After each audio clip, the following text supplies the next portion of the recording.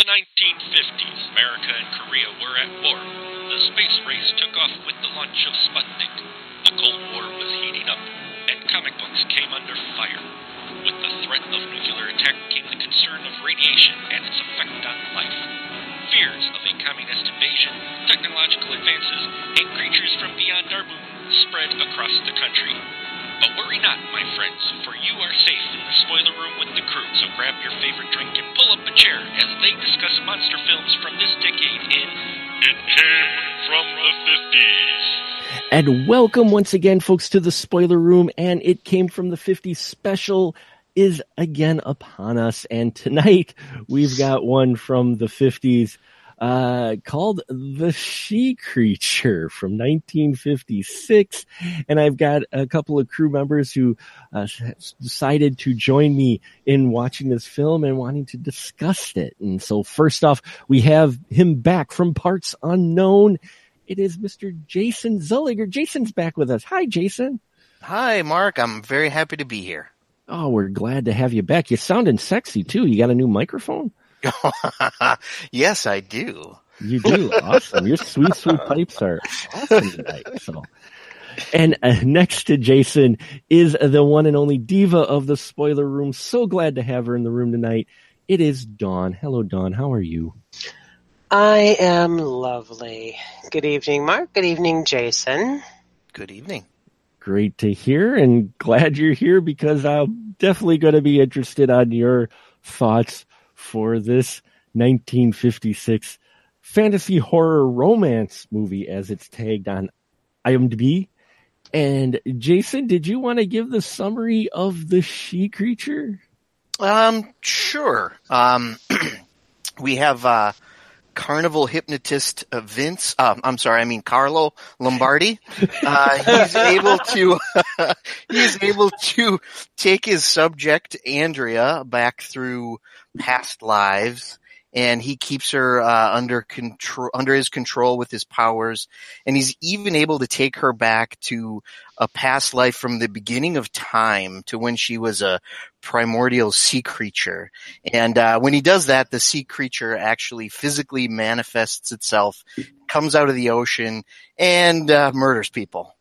And basically Lombardi hooks up with a rich businessman who helps him market his act, and he becomes rich and famous. And then there's this psychic researcher, Dr. Erickson, and police lieutenant James. They think Lombardi's a charlatan and responsible for the murders, but they can't prove anything. And then there's Erickson falls in love with Andrea, and it kind of goes on from there. It does go on from there. Oh, wow. Yeah. The She Creature. We're going to start with Dawn first. Dawn, your initial feelings, as we always do with these shows, what's your initial feelings with The She Creature? Well, okay. It had its moments of amusement. It had a few lines that definitely made me laugh. It was overall fairly uninspired. It lacked a lot of the charm that most of the 50 B grade classic horrors and sci-fi films have. And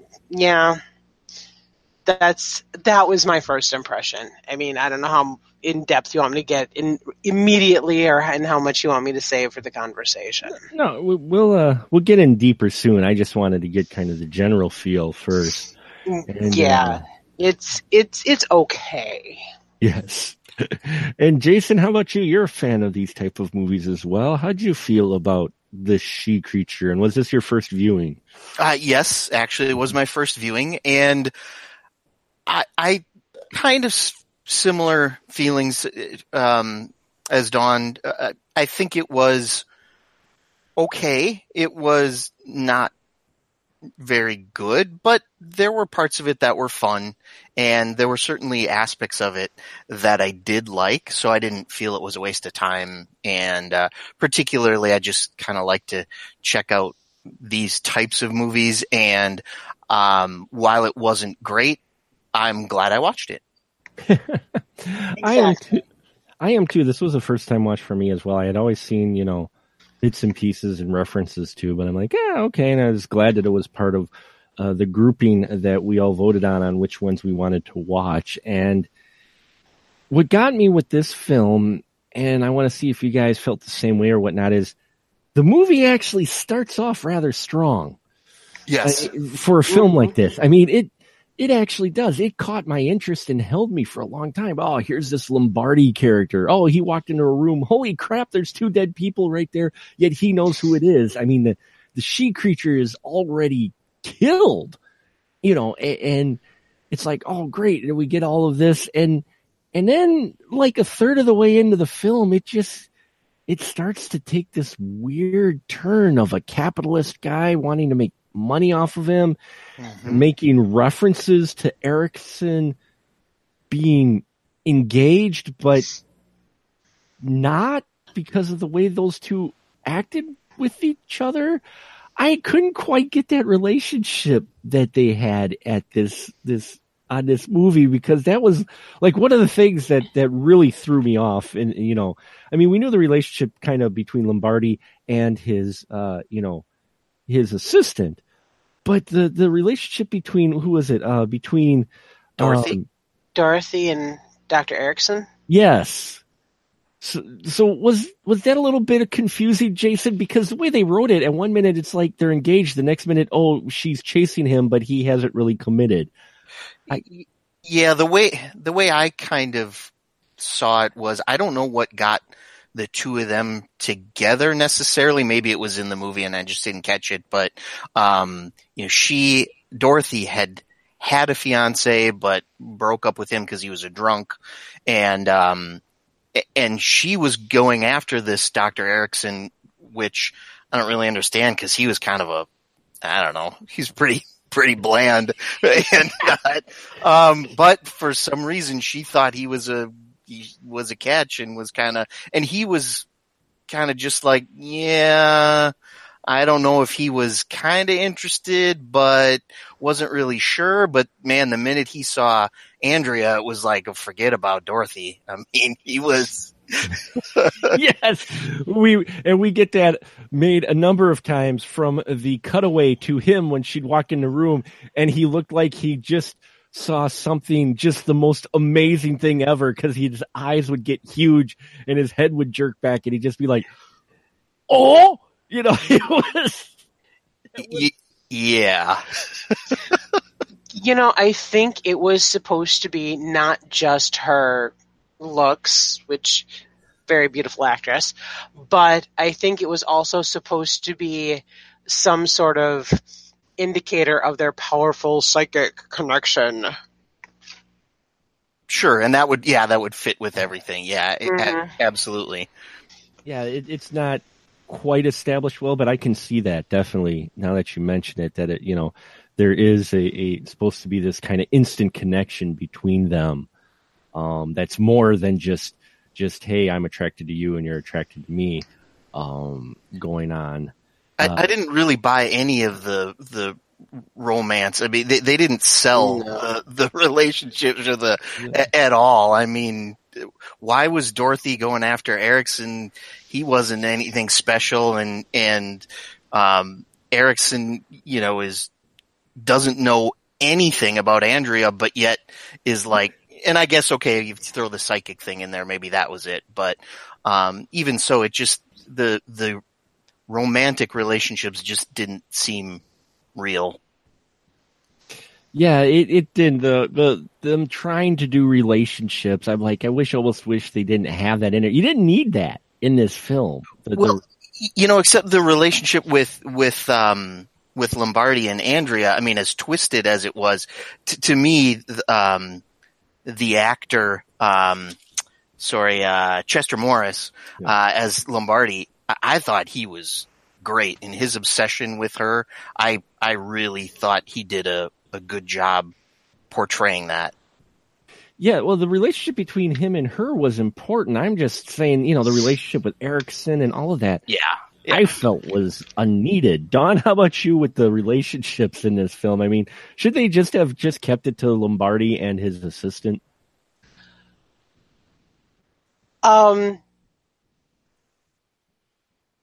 Yes. That is one of the big failings, the biggest failing of this film, in my opinion, compared to the other two other films of it in its league or of its peers. Is I think that the Dorothy character was supposed to be kind of a placeholder for that strong female character, and she was so very not that. She wasn't. She was. I mean, she was. It really seemed like she was just there to give the Dr. Erickson character straight lines. Yeah.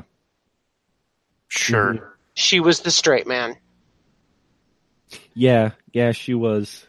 Well, and that character, that Dorothy character was, I mean, they even went to the extent of showing her, this was kind of towards the end, talking again to her ex-fiance, the drunk, and he kind of pours out his drink, and they're kind of maybe starting to make up a little bit, and it's like, who cares?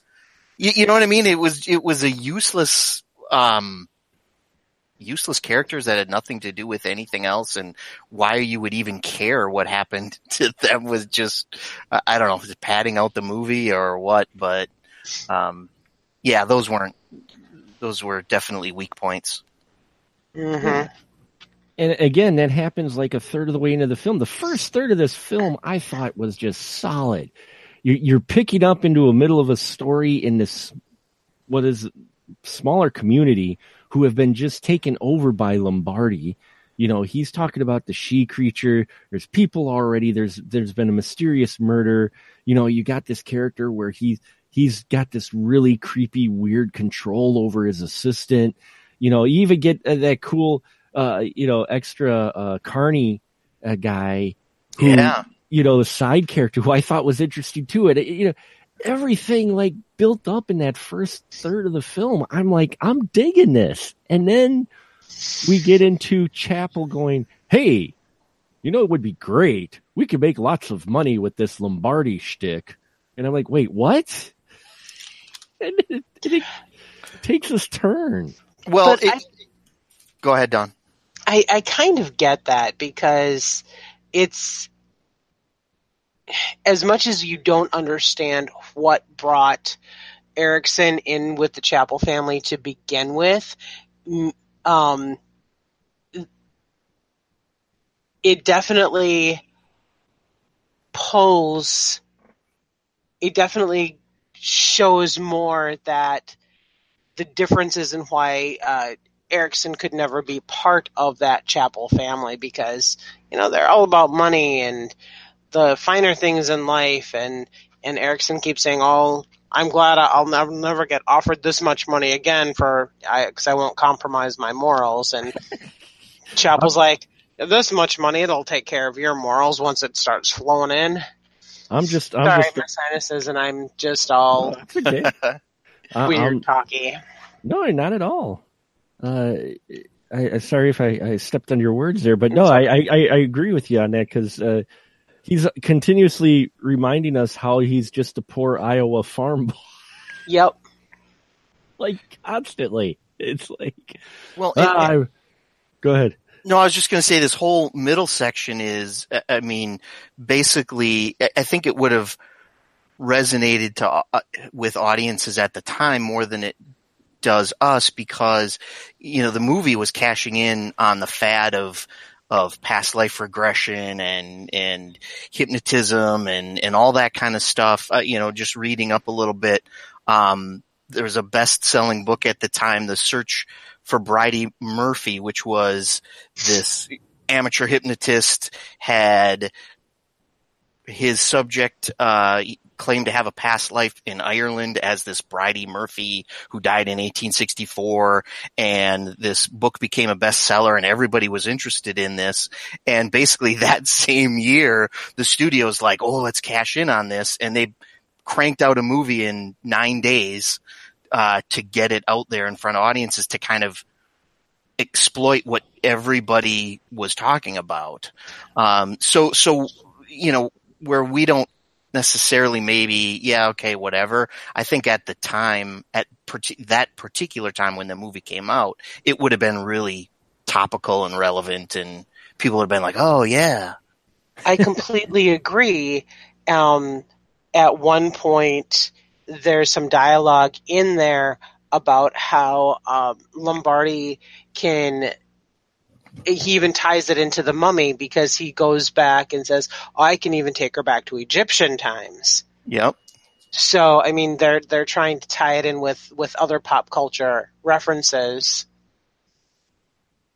to make it relevant. So I absolutely agree with that. Oh yeah, I see that it was inspired by that book. Mm-hmm. Considering... And the thing is, he's writing a book. That's one of the plot points. He's writing the book. Yeah. That's the main plot point in there. And I love how Chapel too is trying to get Lombardi to leave his house. He's like, get out of my house.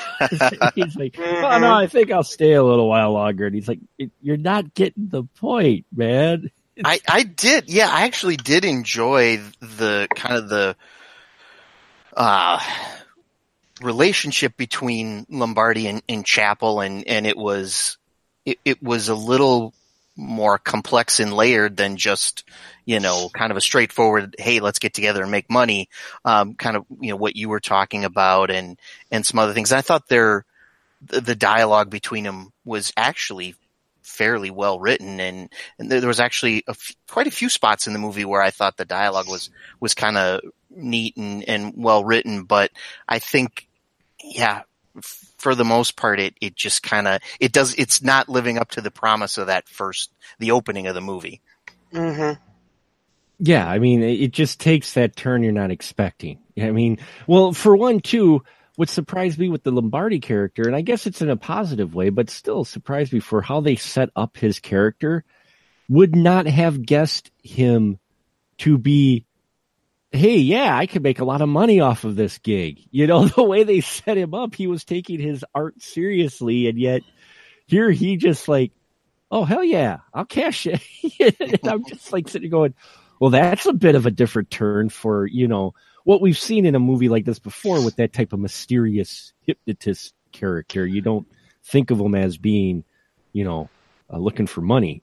Well, but he had at the beginning, he was part of a carnival sideshow, and he was trying very hard. I think the money was not so much a goal, but a path. He was trying to get validation from actual scientists. Oh, yeah.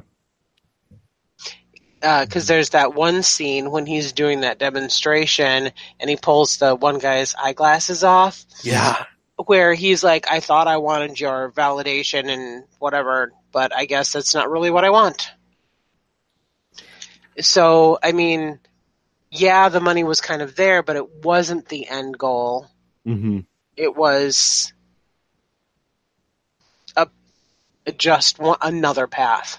Yeah. Well, that was kind of surprised me too, was doing the little supernatural tricks things of pulling the glasses, or like when he is demonstrating for the first night at Chapel's party, how she has an out-of-body experience and has her opening doors around the room and closing drapes and that. I'm like, I wasn't expecting them to see this. You know, I want to see some she creature, damn it. Mm-hmm. Which I will say, we don't, unfortunately, our title character, we don't get to see a whole lot of, because I loved this suit. Oh, Jason, what'd you think of this monster suit and the monster design for the she creature? Yeah, I thought it was really neat. What did I write down? I wrote down, it was an amped up Gilman suit with boobs. And, but it was, you know, reading up on it, it was, who's the guy's name, Paul Blaisdell. Yeah, Paul No. Blaisdell. Yeah. And so he made the suit out of pair of long johns, some welding gloves, and foam rubber, among other things, I would imagine. But it's got kind of a neat look to it, and instead of like a 6-pack of abs, it's got like spikes or fangs or whatever. It's just there's a lot of neat little touches to it that you could tell the guy put a lot of work into it, and I thought it was pretty neat looking. Now, I mean, obviously it's obviously a guy in a suit. I mean, you can't get over that, but this is the 50s, and I thought it was pretty neat. It would have been neat, I think, to see it do more than just kind of club people with it. That's kind of really all it did, but I liked it. I thought it was a cool creature. Yeah, I was hoping for those teeth on the stomach to bite someone. Yes. That would have been great. Don, how about you with the design of the creature? You're a big creature feature fan. What'd you think of the design of the creature? I didn't mind it. I thought it was pretty creative. Definitely a female creature. Got the boobs, got the long hair. I noticed that the second time around that it had actually long curly hair. Yes. I did note it was used in 2 movies after this. Featured in 2 movies after this. I guess I would have liked to have seen more of the creature as more than just a spiritual mist. Yeah. But yeah, like you guys, I wanted to see those belly teeth eat somebody. Yeah, and what surprised me too, for a film of this nature, and obviously the low budget, and the costume, as Jason mentioned, they pieced together. I was actually impressed how many full body shots though we get of the she creature in this film. In a good way. I thought it was impressive though, because a lot of times with films like this, you only see part of it for the most part. The arm or the face or the body. You don't usually get too many big shots, but here you get actually a number of shots when it is on screen, which unfortunately it's the title character, and I don't think it's on screen more than maybe 5 to 10 minutes tops. It's mostly about this relationship of Lombardi and Erickson and Marla, which that whole thing was weird too, how they played out, because Erickson here he's infatuated with the assistant. And then Dono, we get to the part near the end, near the climax, where Erickson wants to save the girl, and suddenly he drops this line which threw me. I'm like, wait, when was that? He goes, well, now just remember everything I trained you about resisting him. And I'm like, wait, when? Yeah, there was a whole lot of story that was glossed over. Yeah. Like the entire romance. Yeah. Which was fine. Fine by me. and I didn't, although I didn't really look all that hard, I'm not going to lie. I didn't see anything about a ton of it being cut out. I didn't see anything about a ton of, about things being edited out. I'm not entirely certain. It was very well written.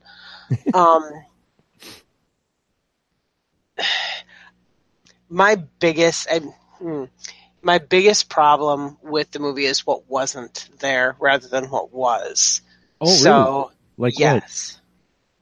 I mentioned this, I touched on it before. Mm-hmm. The big thing that this movie is lacking compared to every other movie of its peers is it is lacking a strong female lead. Mm-hmm. All the female characters in this movie are literally defined by their male counterparts. To the point where the main female lead, Audrey, the assistant, mm-hmm. her mind is literally controlled by Lombardi. Mm-hmm. And she is only able to be saved by Erickson. And Dorothy's importance completely goes away once Erickson is no longer interested in her. And even all the other smaller part women have no independent anything except for what their husbands allow. And yes, it is a testament to the time, but all the other movies at that time, you look at one of my favorite movies of the 50s movies we've talked about, The Crawling Eye. Mm-hmm. You have these wonderful, strong female characters that, I mean, essentially the psychic is the heroine, and it's fantastic. And then this one is like, okay, I'm a pawn, literally controlled by the men around me. Okay, I'm in love with Dr. Erickson, but am I really? Because he's controlling my mind now. Mm-hmm. Yeah. No, I noticed that too. I mean, and the wives are not, oh, well, my wife's into the occult. Oh, I'm not into that, but she's into all that crazy mumbo jumbo. And the other thing that drove me absolutely nuts was they actually had a scene that pointed out that men were immune to Lombardi's mind control. Yes. Yeah, but this one really is a true testament because, like you said, not only with The Crawling Eye, but also them had a strong female. Yep. Mm-hmm. A number of them that we've watched, the majority, not all of them, but the majority of the ones we've watched for this series so far had strong, or at least, somewhat strong female characters. And in this one, there isn't. I mean, here we have her, which, yeah, you're right. The assistant who she's a very talented actress. Don't get me wrong. I like the role she played. Absolutely. But what they wrote for her part, I mean, they've got this character of, she knows she's under his control.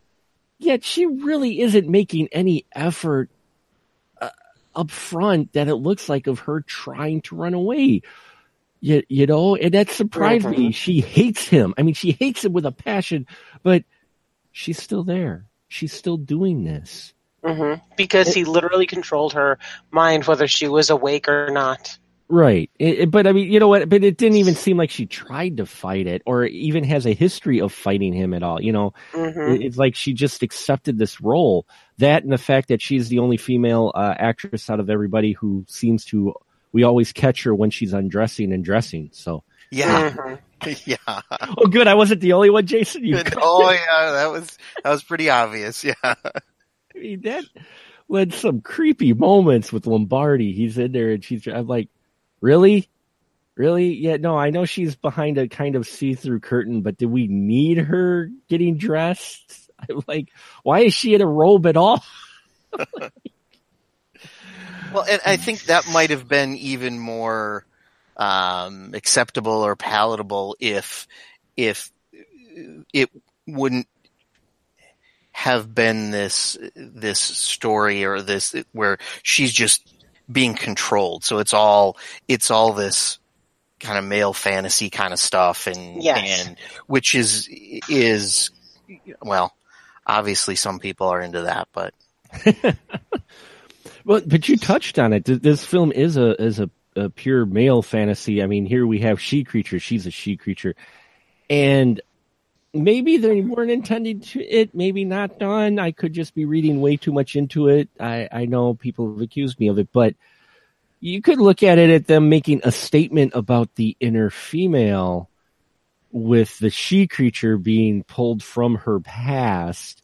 And, how just a statement of how women are perceived by the opposite sex, especially during this time. Am I reading too much into it or is that? I love reading things into this. I want a reason to like it. I do. So, I kind of caught up on it. Are they trying to make a statement about how they see the inner woman, how they perceive her as, she comes from a history of prehistoric, back to just this type of creature behavior. It is possible because he was able to push her so far until she had something to fight for, a man to fight for. Yeah. And then she would not be pushed anymore, and she destroyed her maker, creator, whatever he considered himself. Yeah, there was a bit of a Frankenstein vibe going on with this too. Maybe Bride of Frankenstein, I'm not sure, but yeah, I just kind of caught that as well, and then the cops in this. Yeah, no kidding, right? Oh my God, the cops in this. Don, how'd you feel about our law enforcement officials, especially the one guy who so unceremoniously shows his badge? It's just hilarious. You know, I yeah. At least they made an effort that the cops were trying to do something, even though they were completely ineffectual. And yeah, how many times in the movie does the Lieutenant James say, "I know he's a murderer, but there's nothing I can do because I can't." Yeah, because I'm totally ineffectual. Yeah, totally ineffectual. And does I didn't quite catch it. Did She Creature actually kill him at the end? Or did she just wound him and kill everybody else? I think the creature killed Lieutenant James, but his partner, that other guy, was still there. Yeah. Okay. I don't know if he. They left it fairly well open because they didn't follow up on that one. Yeah. Where they made it very clear that Lombardi was gone. Yes. He was definitely dead, but yeah, they didn't make it. But I mean, again, like I said, how could anyone take a cop seriously like Mr. Lieutenant James when he barely opened his badge fold? I mean, that party, it was great. Every time someone would come up to him to find out who he was, he'd just be like, blah, here, I'm Lieutenant, I'm a cop. There you go. And it's like, it's off to the side. He's barely showing the badge. I'm like, dude, are you just here for a paycheck? I think there were a few people in this movie that were just there for a paycheck. Oh, I agree. Well, and then in the beginning when they find the first two bodies, was it just me, or did one of the cops pocket the money they found at the he totally did. He totally put it right in his pocket. Oh, look at this evidence. Oh, they left the money here. Huh. $600. It's not a robbery. Then he shoves it in his pocket. He doesn't put it in an evidence bag or whatever. He just kind of slides that shit right in his pocket. Like, wow, man. Like, did that just happen? It's like, yeah. I mean, you could tell they're trying to cash in not only on the craze of the occult, but also, creature features at this time are becoming big. And so it's an American International, which is, notorious for just cranking out some of these, whether they're good or bad. Yeah. What, Don? I'm sorry. Oh, nothing. I was going to say, I can't remember if it was this one that I was reading on. I'm sorry, I didn't take a note. No, it's but okay. Was this one?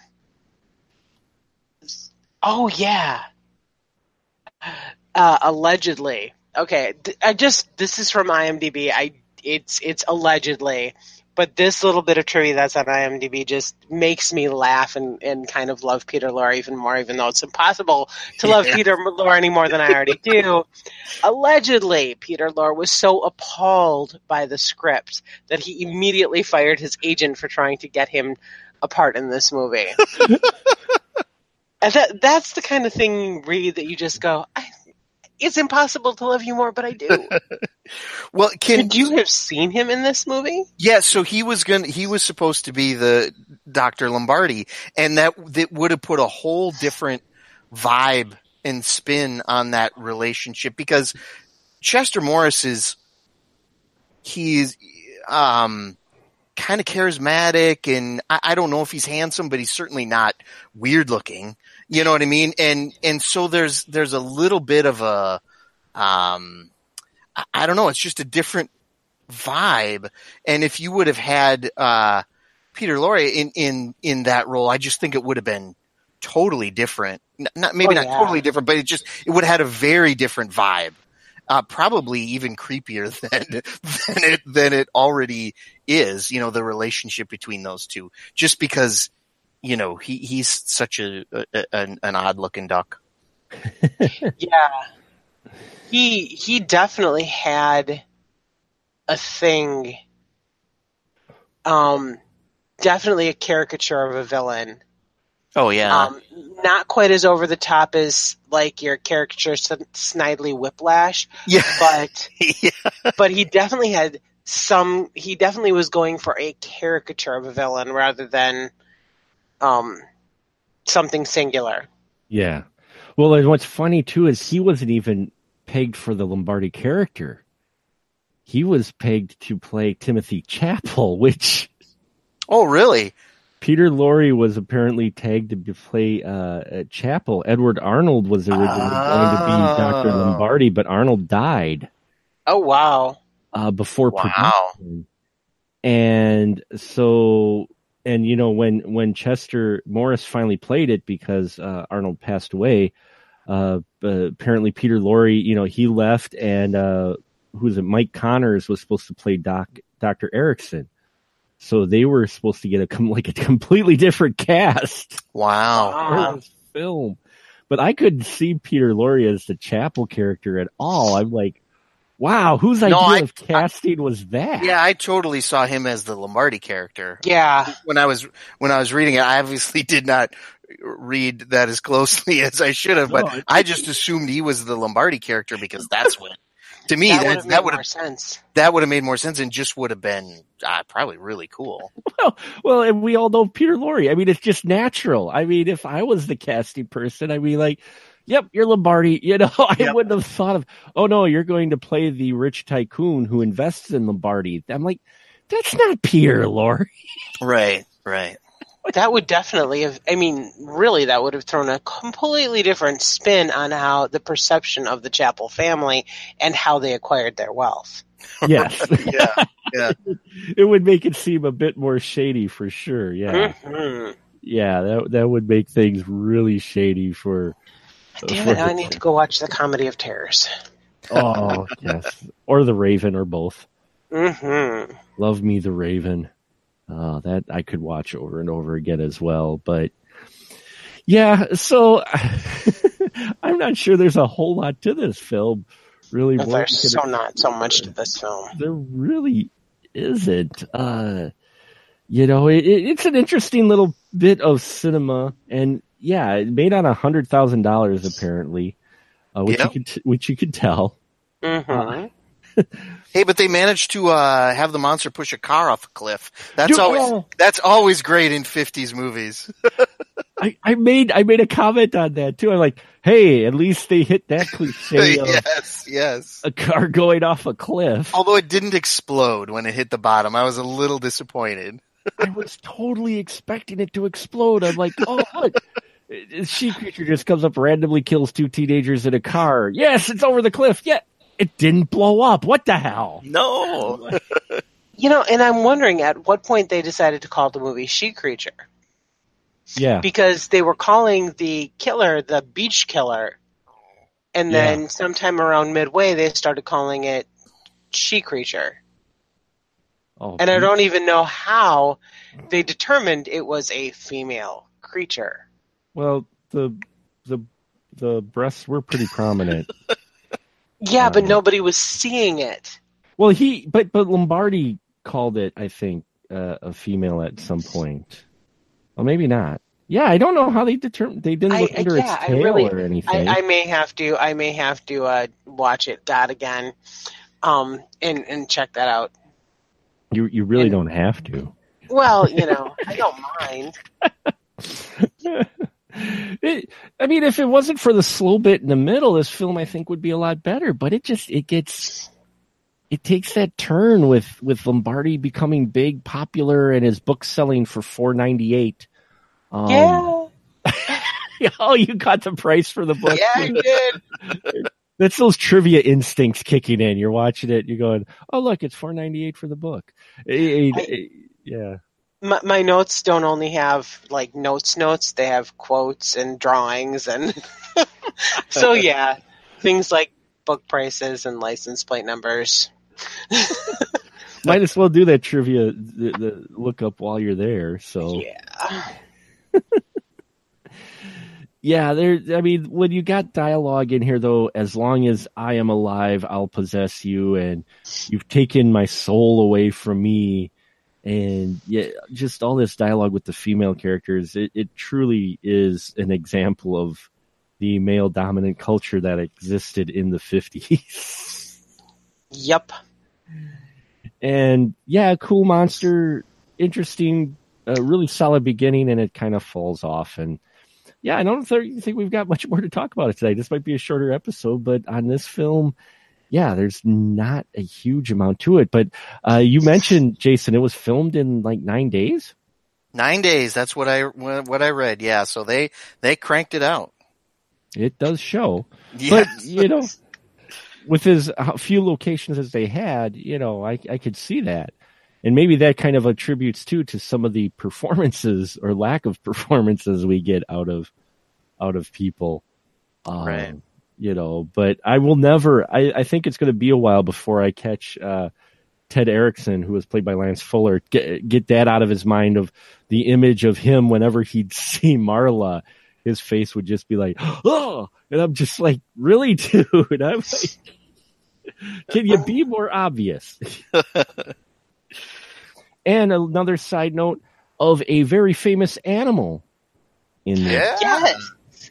Let's talk about the dog in the Lassie moment just a little bit. Dawn, did you want to say who our famous animal is in this? Well, our and correct me if I'm wrong because I'm trying to do this from memory. Our star dog King, his name in the movie is King, and he's Dorothy Chapel's dog. Is I believe his actual name is Spike. Yes, and Spike was Old Yeller. Yeah. Yeah. So I'm surprised he didn't get top billing for this. No kidding, right?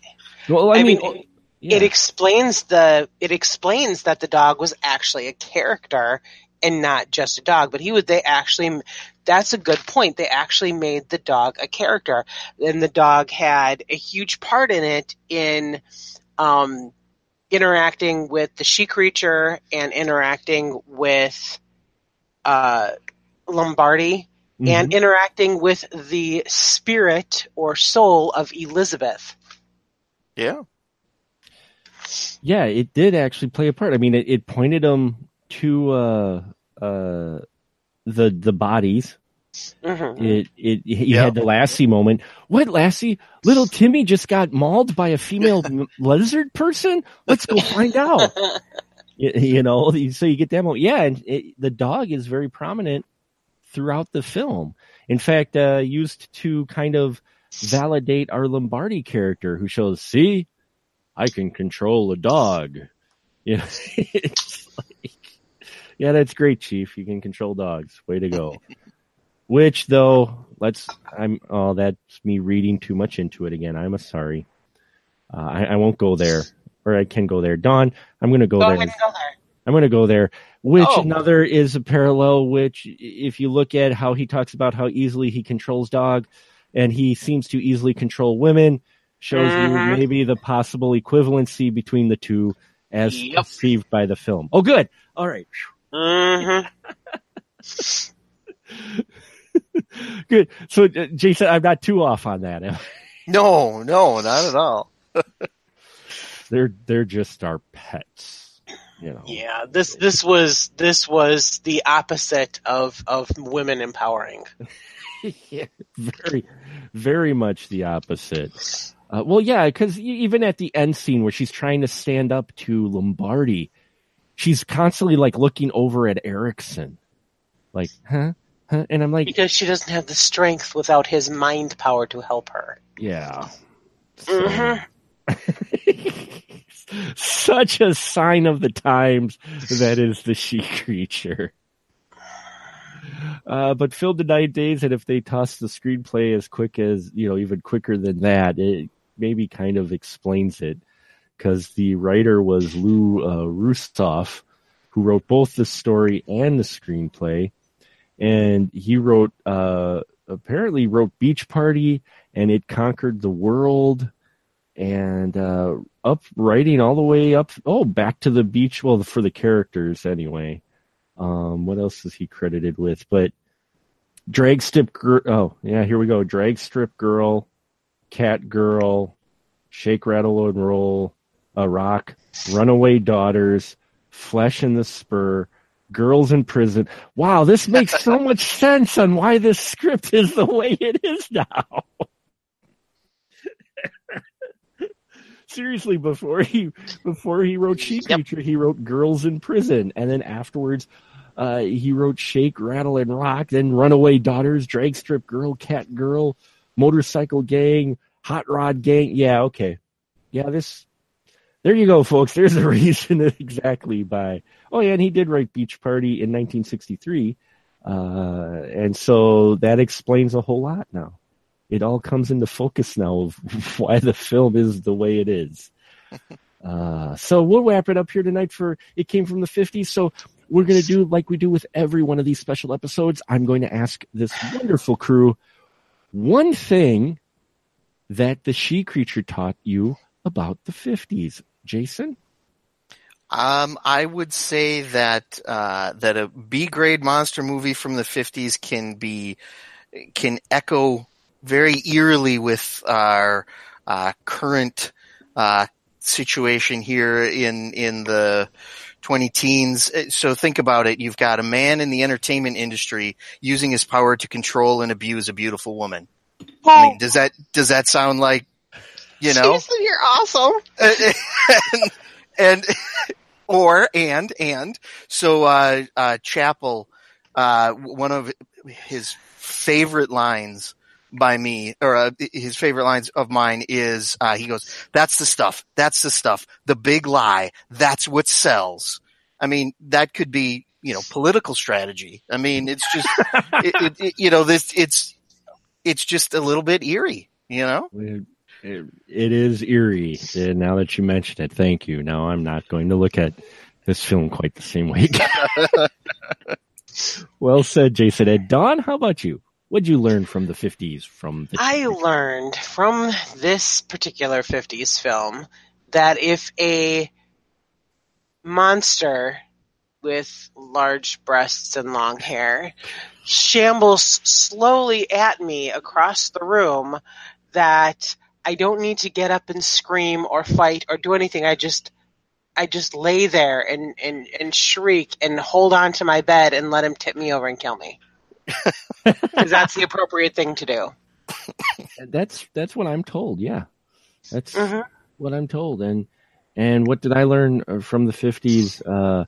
I learned that animals should be more respected in the acting community, because I think Spike put in one of the best performances in this film. Absolutely. It was genuine. It was honest. He was very prominent, delivered all his barks on cue.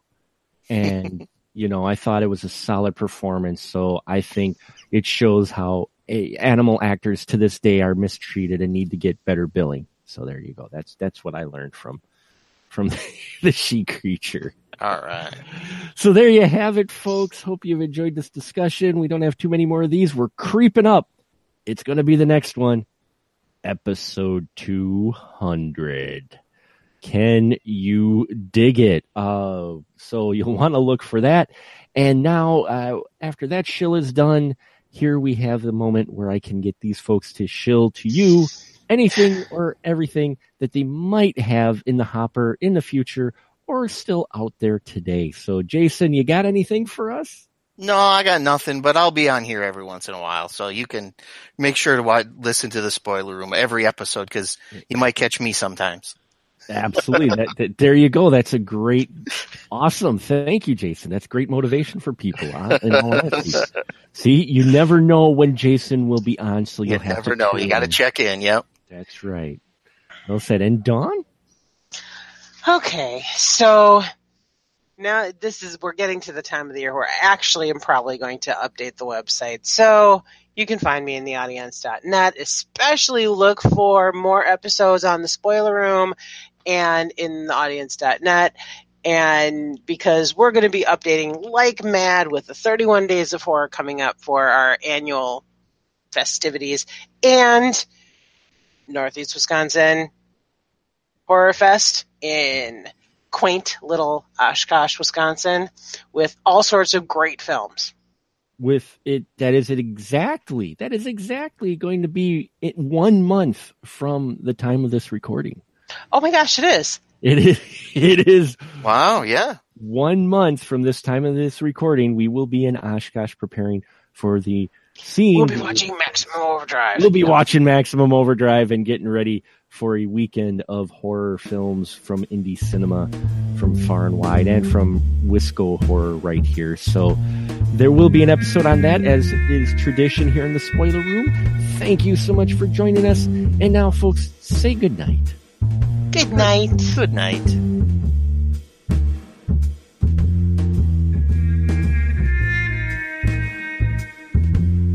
Hey, all my friends out there looking for more Spoiler Room goodness? Then why don't you check out our brand new Patreon page, patreon.com/specialmarkproductions, where you can get access to exclusive Spoiler Room episodes and a whole lot more. You can also find us on Facebook groups at SMPRD and on to Twitter at SpecialMarkPro. Let your voice be heard and let us know what you would like to see in the Spoiler Room, as well as just how we're doing in general. We appreciate your support, and remember, in the Spoiler Room, the conversation is fresh, but we do spoil the movies.